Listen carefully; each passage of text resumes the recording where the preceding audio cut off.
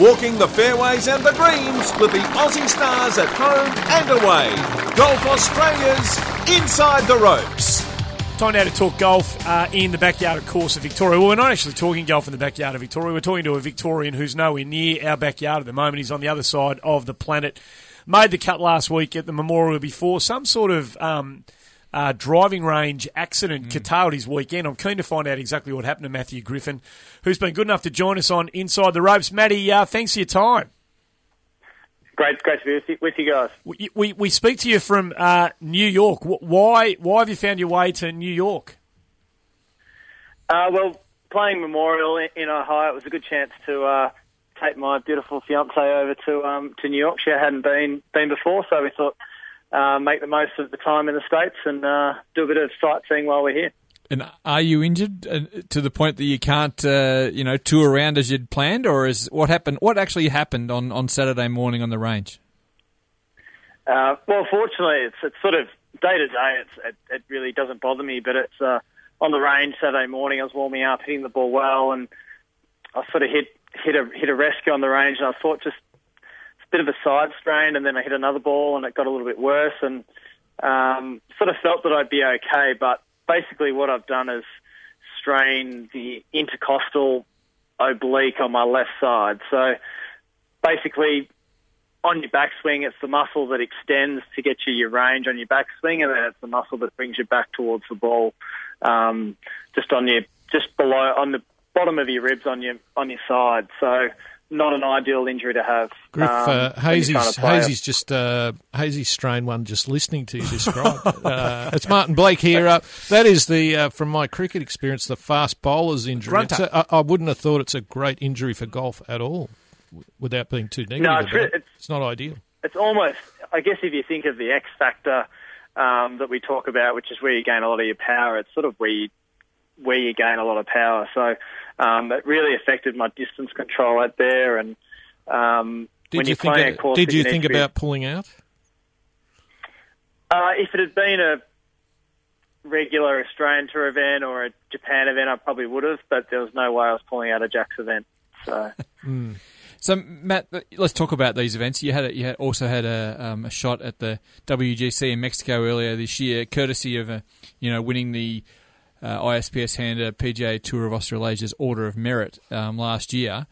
What a phenomenal world of opportunities that opens up, doesn't it? It's a huge result, and I'm probably sure you would have wanted to have picked up too big a checks, but nonetheless, and the experience is priceless.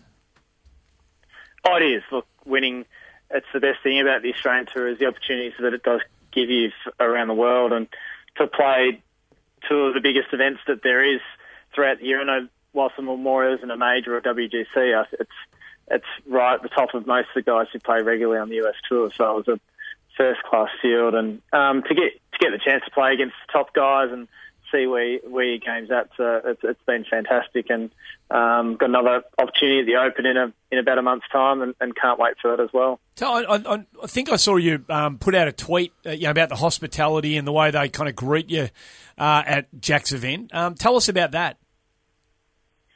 It's quite incredible. They go to the nth degree. They even do your dry cleaning. So I saw about the second day of the tournament, I saw a few guys walk in with these new done-up shirts, and I'm thinking, what's that? And then someone told me you can get your dry cleaning done. So it is quite incredible. You rock up to the airport, there's a brand new Lexus there waiting for you, and food. You have dinner. You can have dinner at the course. It's all done. It's a really big show. They had a family night at the zoo on the Thursday night. It's really another world over there. Mate, I could pick you up in the Cortina at Avalon and get you down to 13th Beach. That'd go all right. I imagine Sorry, keep going. We'll take any kind of extra service we can get in Australia. I was going to say you could get used to that, Matty. Like listening to the way that you do get looked after at these major PGA Tour events. I imagine once you get a taste for that, the desire to have a little bit more of it must burn pretty bright.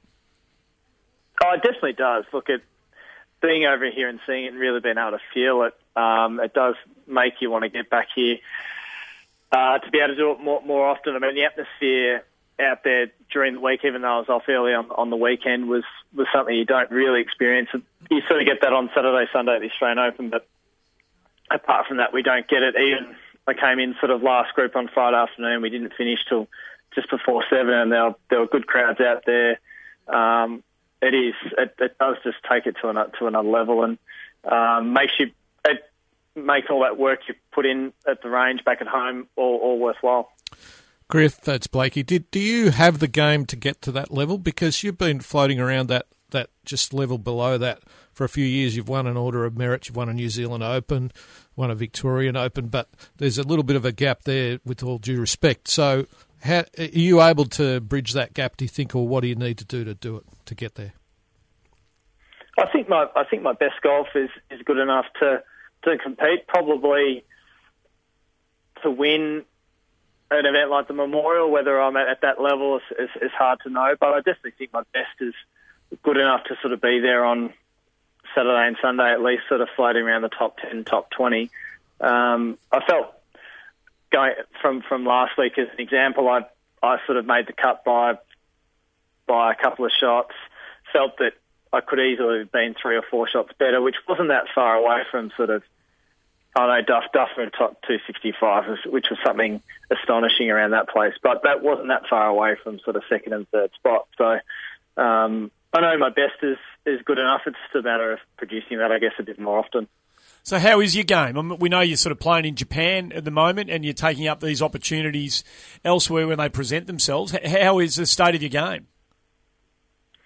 Underlying, I think it's as good as it's ever been. I've done some really good work with Dennis McDade, shaping the ball more both ways, which has been great. And I feel that I just haven't quite put the 4 rounds together this year. 2 or 3 rounds have been good. So it feels like one's not far around the corner. I've just had little things that have sort of got in the way, like what happened on the weekend with Intercostal, and so hopefully a really good week isn't far away, and the Open does loom up. And I think as much as Memorial was a decent tournament for me, especially the first couple of days, the British Open's probably a course that suits me more. An event like where they played on the US Tour the week before, Memorial Colonial, was probably a better place for my type of game. The Memorial suits those longer hitters a little bit more than my sort of more straight down the middle and make a score. Have you ever played Lytham? I haven't played. It's Birkdale. Sorry, Birkdale. My apologies. Yeah. I haven't. I've played Lytham. I've played a few, but I've been watching a few of the videos of the golf holes, and I think it'll be a fantastic golf course and a really good test. I'm just hoping the weather's a bit better than when they were there last time. And you're feeling okay about the Demons because you are the world's biggest Melbourne supporter. Just following from what you say on Twitter. You happy with the way they're going? And how do you keep track with that? Yeah, fortunately, able to watch the AFL while I'm overseas, and not very happy with the way they're tracking. I think if you'd said at the start of the year with Big Max gone and even Jake Spencer not playing many games and Jesse Hogan having the various issues he's had, for us to be 5-5 would be pretty good. So it might not be this year, but hopefully the next couple of years they'll be right there. I'm just giggling. I'm resisting all temptations to ask you about Jeff Garlett, Matty. So I'm going to push on back to Birkdale. This has been like bright in your focus in your mind ever since you qualified, isn't it? Like it's everything to you to make a good showing here. Definitely, yeah. That's I guess British Open as a kid is one of the tournaments that you grow up watching, and really want to put in a good showing. And I think making the cut at Memorial will give me a good bit of confidence going to Birkdale, and just hope you get some decent weather and can put your best foot forward. Are you worried at all about the injury? It is a worry. It's hard.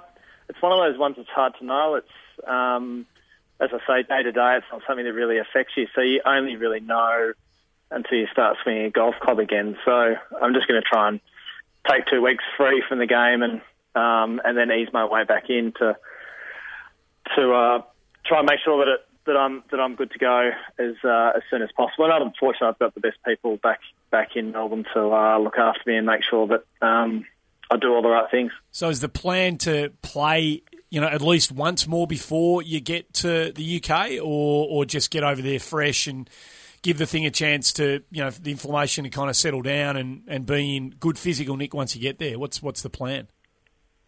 Well, fortunately, so including this week, I've got a month off before my next tournament. I've planned to play an event in Japan 2 weeks prior to the Open.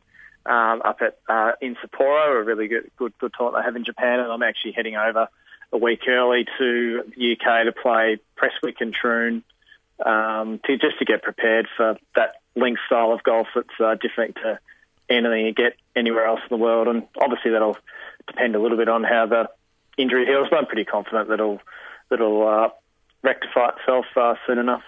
And how's the weather in New York City? It's been a bit cloudy, but improving. So off to see my boys and your boys, the Red Sox, tomorrow night. So hopefully they can knock off the Yankees at Yankee Stadium. Well, they had a good day yesterday.